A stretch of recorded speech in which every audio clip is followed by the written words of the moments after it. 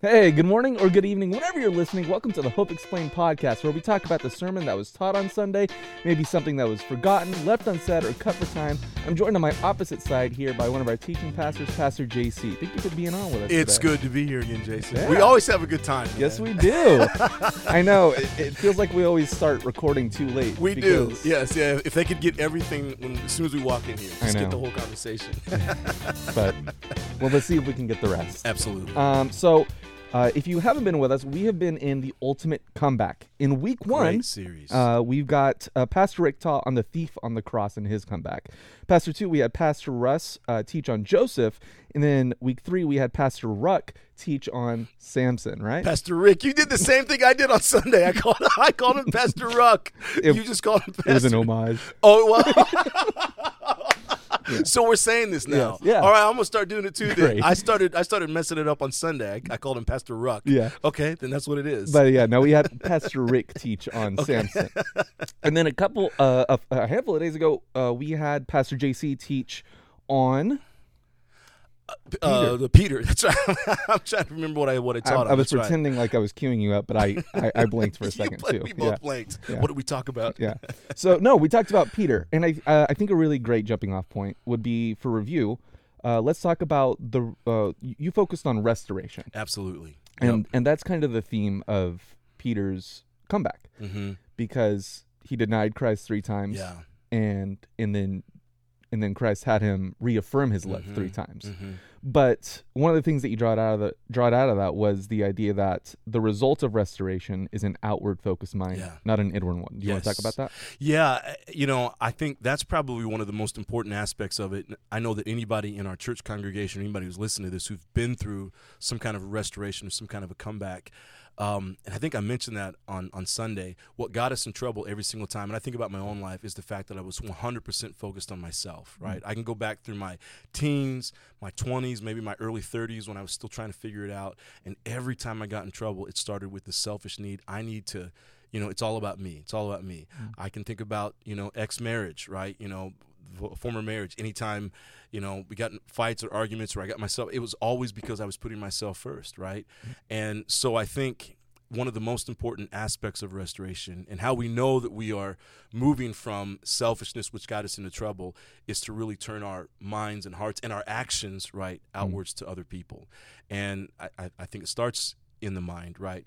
But if someone says that they're restored or someone is seeking restoration and they just say, I'm sorry, and they continue to do this, I mean, we know this, right? If they continue to do the same thing over and over again, that's not restoration. That's not even sorry. It's not even sorry. That's exactly it. So, and that brings up a good point too, Jason. Maybe, the act of apology really is kind of the act of restoration, and it might be small based on like let's say I say I do something to you, or I push you in the parking lot or something, so I come up to you and I have to be restored to you.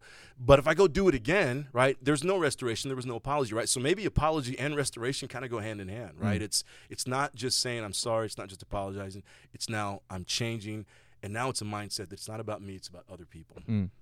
And because one of the things that you drew it to was Peter and some of the other disciples were very self-ambitious. Very much so. And the interesting thing about self-ambition is there's a version of it that's very easy to identify, within yourself sometimes. You're like, oh, okay, that was for me. But one of the tricky things about it, such as with the disciples, is there's a version of it where you can legitimately tell yourself, oh, I want to get into this position for the sake of the kingdom or the sake of somebody else.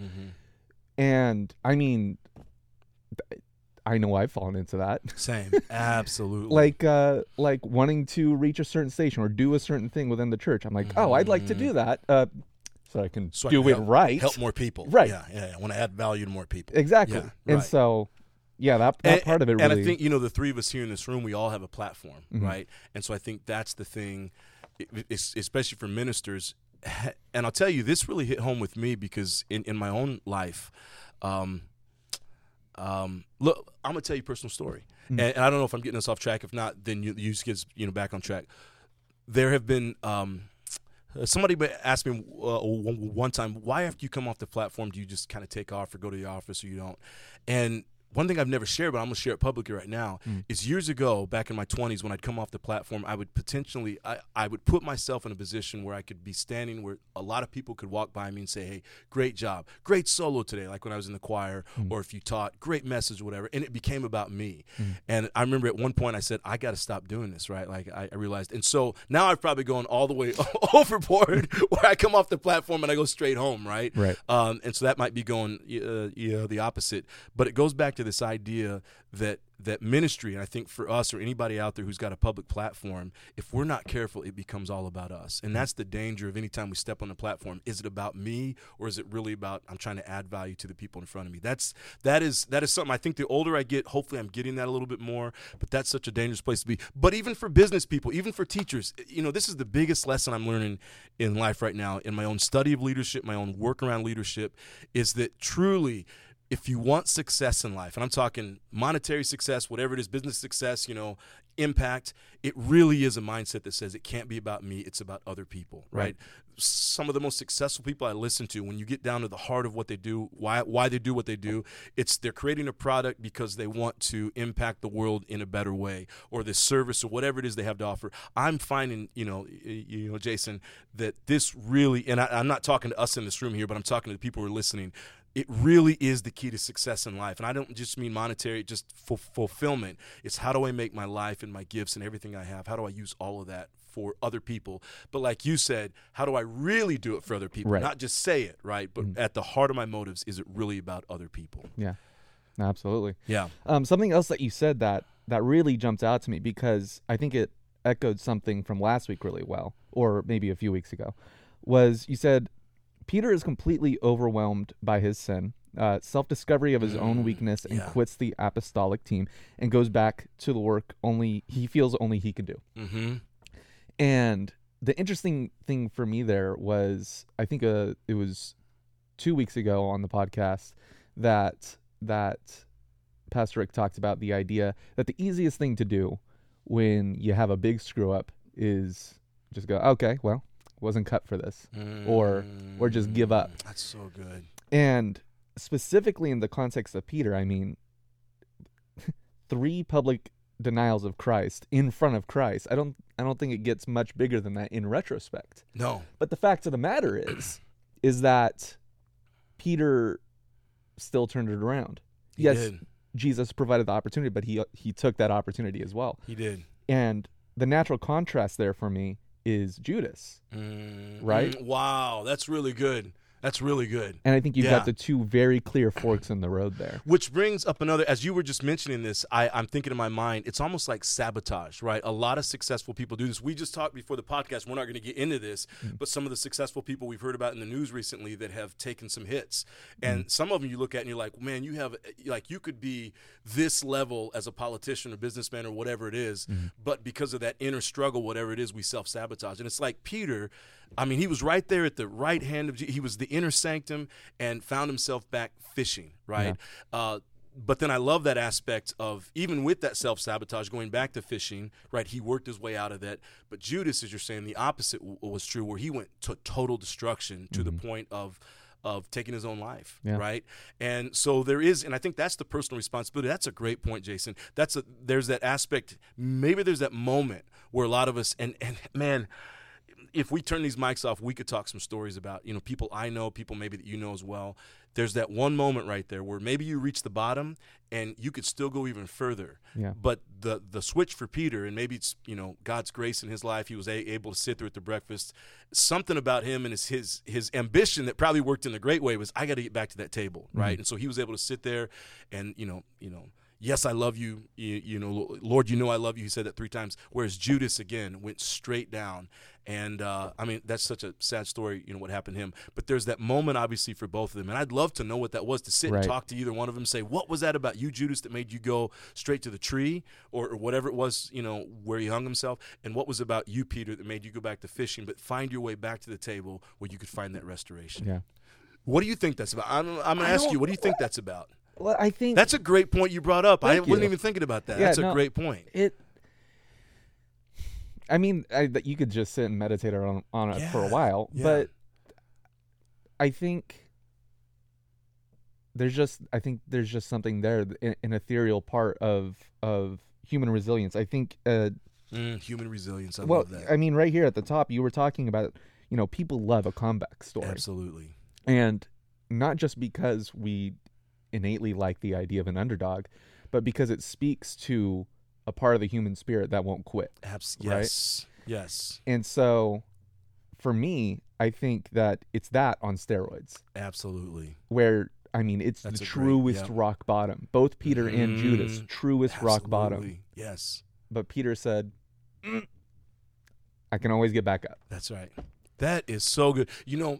A few years ago, we did a man night here, and we had Pastor Russ as our guest speakers. We wanted to talk about his 30-something years. It was before COVID happened, and so we were able to have all these men in the room. We wanted to talk about his 30-something years as a senior pastor. And I remember asking him, in this whole process of building a church, did you ever experience failure? And I'll never forget his answer. It has stuck with me. He said, you know what, JC, there's no such thing as failure. Failure is the only failure that there is when a person quits, right? And they just say, I'm out. And that's what Judas did. For some reason, something in there in his psyche or whatever, he wasn't able to keep going. But Peter, and maybe that's that ambition again, right? Maybe that's the positive side of Peter's ambition, was that even at the lowest form, he said, I still got to get up and do this. I still got to get back to that table and still got to seek restoration. So maybe that's a great message for our listeners today, is that, there's that moment, right? But I think that's up to you as the listener, right? That's up to you as a person.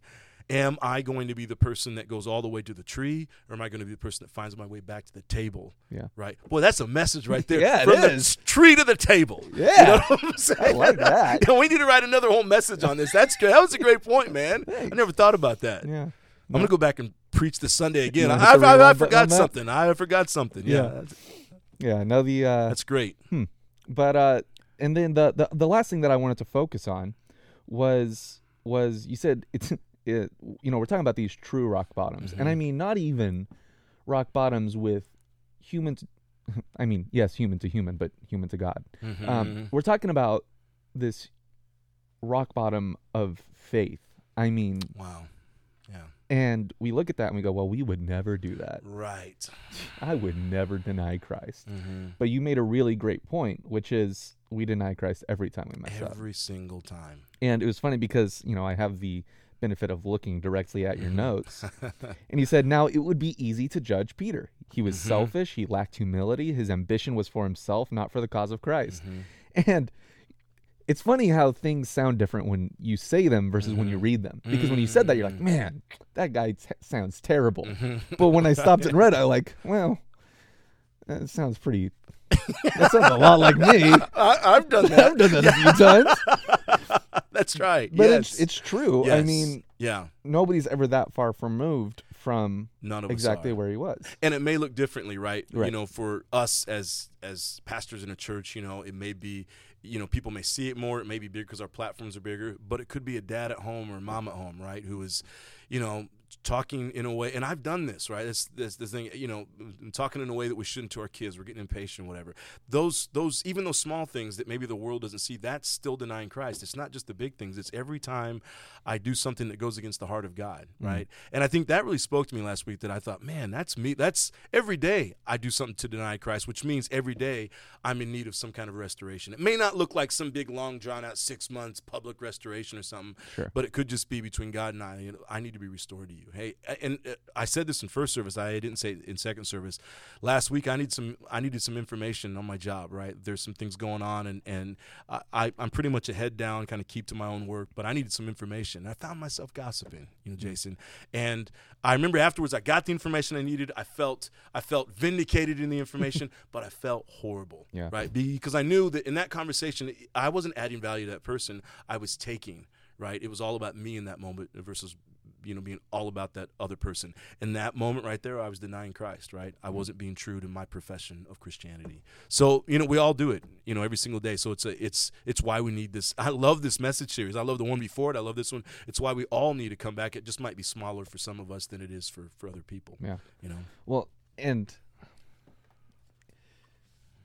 what's funny is the idea that when we're restored, we're able to help other people with their restoration. yes. And the reason I say that is because you said you were talking about, you gossiped and you had the self-honesty and the what's the word, self awareness or what? Thank Yes, yes. You had the self-awareness to be honest with yourself and address it. Mm-hmm. And sometimes we lack that. Mm-hmm. And I remember this time where I was in high school, and I don't remember what I was doing. I might have been gossiping. I was also a slouch in high school. It could have been a number of things. And my physics professor walked up to me, and I was in a public school, and I didn't really know this part of him. And he walked up to me, pulled me aside, and he goes, "Hey, I've heard you talk about attending Bible study before." And I go, Wow. "Yeah." And he goes, "Is this in line with that?" Wow. Yeah. Isn't that And something? It is. Wow. And I mean, I already respected him, but it Mhm. ballooned after that. Absolutely. And it was that moment where, I mean, is there any telling how long I would have continued in that behavior? Right. You know? Right. And it's that moment where he was able to rip that Band-Aid off for me in a way. Amazing. That's amazing. And And you so- weren't doing anything, but you weren't hurting the world. No. You weren't right. It wasn't some major scandal, but he recognized that even this right here is Yeah. this in line with what Jesus Christ would do, right? And that's what I'm saying. All of us, every single day. I wish I had someone like that to come up to me in that moment when I was out there in the courtyard and I was having that conversation. I wish somebody would have walked up to me and said, "Hey, is this in line with your profession of Christianity?" I'm like, "Oh man, no, it's not. It's not even in line with my personal values, right?" And so I shouldn't have done it. It's so good if we have somebody else who can do that, if we can do it ourselves. But I think, I don't know, maybe the point that you're making, which is a good point, is at least we find that, right? And we're able to see at the very end, okay, even that right there was a denial of Christ. It wasn't standing in the courtyard saying, "I deny Christ," but that action was denying Christ. Yeah. Yeah. Was there anything else that you wanted to talk about? I think the before biggest one that and I think I wrapped it up on Sunday by just saying at the heart of all of this is just humility, and that's my prayer for myself every single day. And I didn't say this from the platform, but not the kind of humility where, and I've seen people do this before. They use that word because they want to make you small, right? You need to be more humble. And what they really mean is you need to submit to me, right? It's that it's a toxic form of humility. It's humility. It's that self-awareness, right? And so I pray that for myself every single day. You know, God, give me the self-awareness, right, to see. It's almost like that prayer from AA or whatever, you know, grant me the wisdom. I'm asking, grant me self-awareness every day so I can see the things I'm doing wrong. But I think that's my prayer for all of us as Christians, that we would have that self-awareness so when we make those mistakes, we realize, I need some restoration. I need to come back right now. It might be a real small one, but I need to come back, right now, and then to do the things we need to do, whether it's to apologize. And I had to do it just this afternoon, conversation with my own wife, and we'd had a conversation the other night, and I went a little too hard in the paint on it, right? I had a stance, and I wanted to take it, and I had to apologize and say, man, I went too hard on that one. And so I think if we can do that on a daily basis, just know that we're in constant need of restoration. One day it's you, next day it's me. We get to be the doctor-patient, right? Yeah. If we get to do that, then I think that's what the Christian walk's all about. And that restoration then leads to peace, which is what we all want. Yeah, absolutely. Well, one thing that you please. No, I love doing this. We can do this for my mind was starting to switch to let's outro. do the Joe Rogan thing. Let's do the 3 hours, 3 man. hours. Come on, let's go. You good? you can cancel that dinner. No, that you grab had, a right? mic. Grab a mic, Pastor Daniel. Let's jump in this, man. 3 hours. Yeah. No. Well, you were talking about that difference between real humility and a fake humility. Yes. And in just a minute ago, we were talking about where, that ambition can be poison, but it can also be that thing that brings you back. Yes. And that's one of the things that, because one thing that I am luckily self-aware on is, as an artist, I've done video stuff, I've practiced drawing and stuff, and I take pride in my work. And the reason I do those things in the first place isn't just because I take pride; it's because I want some kind of recognition. Absolutely, we all do. Yes. And like that's why I go hard on certain videos where I'm like, and I'll pop in just to see people's reactions. And that's something that I want to, and for the longest time, that was an unhealthy obsession with approval. And that's one of the things that I try to convey to the kids when the idea of pride comes up, because we can only preach our own experience, right? Absolutely. And so that's one of the things that I care about with the kids is I go, listen, when it comes to pride, should we not care about what we do? And they're like, no, of course not. I'm like, absolutely. No, yeah. Everything you do unto the Lord. So obviously care about what you do. Yes. Is there anything wrong with going, man, I did a good job on that? Absolutely not. No. No. It's when you go, man, I did a good job on that, and that was all me. Right. And that's what I try and tell the kids. Right, and only do it for that. Right. Like, I got to do this, and then put it out there and see how many likes I get or see how many people. Right. But that's such a great point too that you're making. That there's that's a healthy humility. We all want that, right? You know, one of the things I've learned in my own therapy is that everyone's a narcissist, right? We all have different levels, because narcissism, what it is just taking care of ourselves, right? Yeah. But some people go way to the extreme, right? And so we all have that. And one of the things that in my own, you know, just to be transparent, I've wrestled with that big time, you know, needing approval, and that's why I went through that whole thing. I'm going to come off the stage and go straight home, because I don't want to fall into that, you know, ever again. But the whole thing about narcissism, it's okay to need that. But one of the things that she's helped me do is, how do you take this narcissism, let's make it healthy, and how do you use your gifts to impact other people, right? But it's okay at the end, because I realize, you know, for me, I love when my family affirms what I do. And so right after the message, as a matter of fact, my little family came backstage and they said, and that's all I wanted. My little daughter came up and said, "Good job, Daddy." And that was amazing, right? For you, it might be your wife or something, or your parents. Like, you have two amazing parents when they tell you, "Amazing job," right? And I don't think there's anything wrong with that. Right. But it's that, like you talk about, it's that unhealthy obsession if it goes too far, and then we say, yeah, that was all me, right? As opposed to, like, I think what you're saying is we got to give the glory to God, right? Exactly. That's the humility, right? Yeah. Absolutely. Yeah. Great points, man. Thanks. This is awesome. This is fun. By the way, I want to tell our viewers, our listeners, you can't wait to see this trailer coming up for the next series. That's all I'm going to say. I know. I'm probably you may have to edit that out, but I'm so excited. Hey, we didn't say anything. Yeah, I didn't tell you what it was. I didn't tell you what it was, but the next trailer for the next series, amazing. Are they going to show that at Easter, by the way? They are. Oh, I was going to say. And that segues okay, here we go. perfectly. So if you did not watch Pastor JC's message on Sunday, I would highly recommend that you do. It was really great. You can find that on our YouTube channel, New Hope Eastlake, and right around the corner on April 9th is Easter Sunday. Yeah. Now, for those who are watching who are part of the church already, we would ask that we are still looking for more volunteers as well as donations. We just sent an email out about that. But if you are not yet plugged in and you are able to help out on Easter Sunday, we would really appreciate you signing up.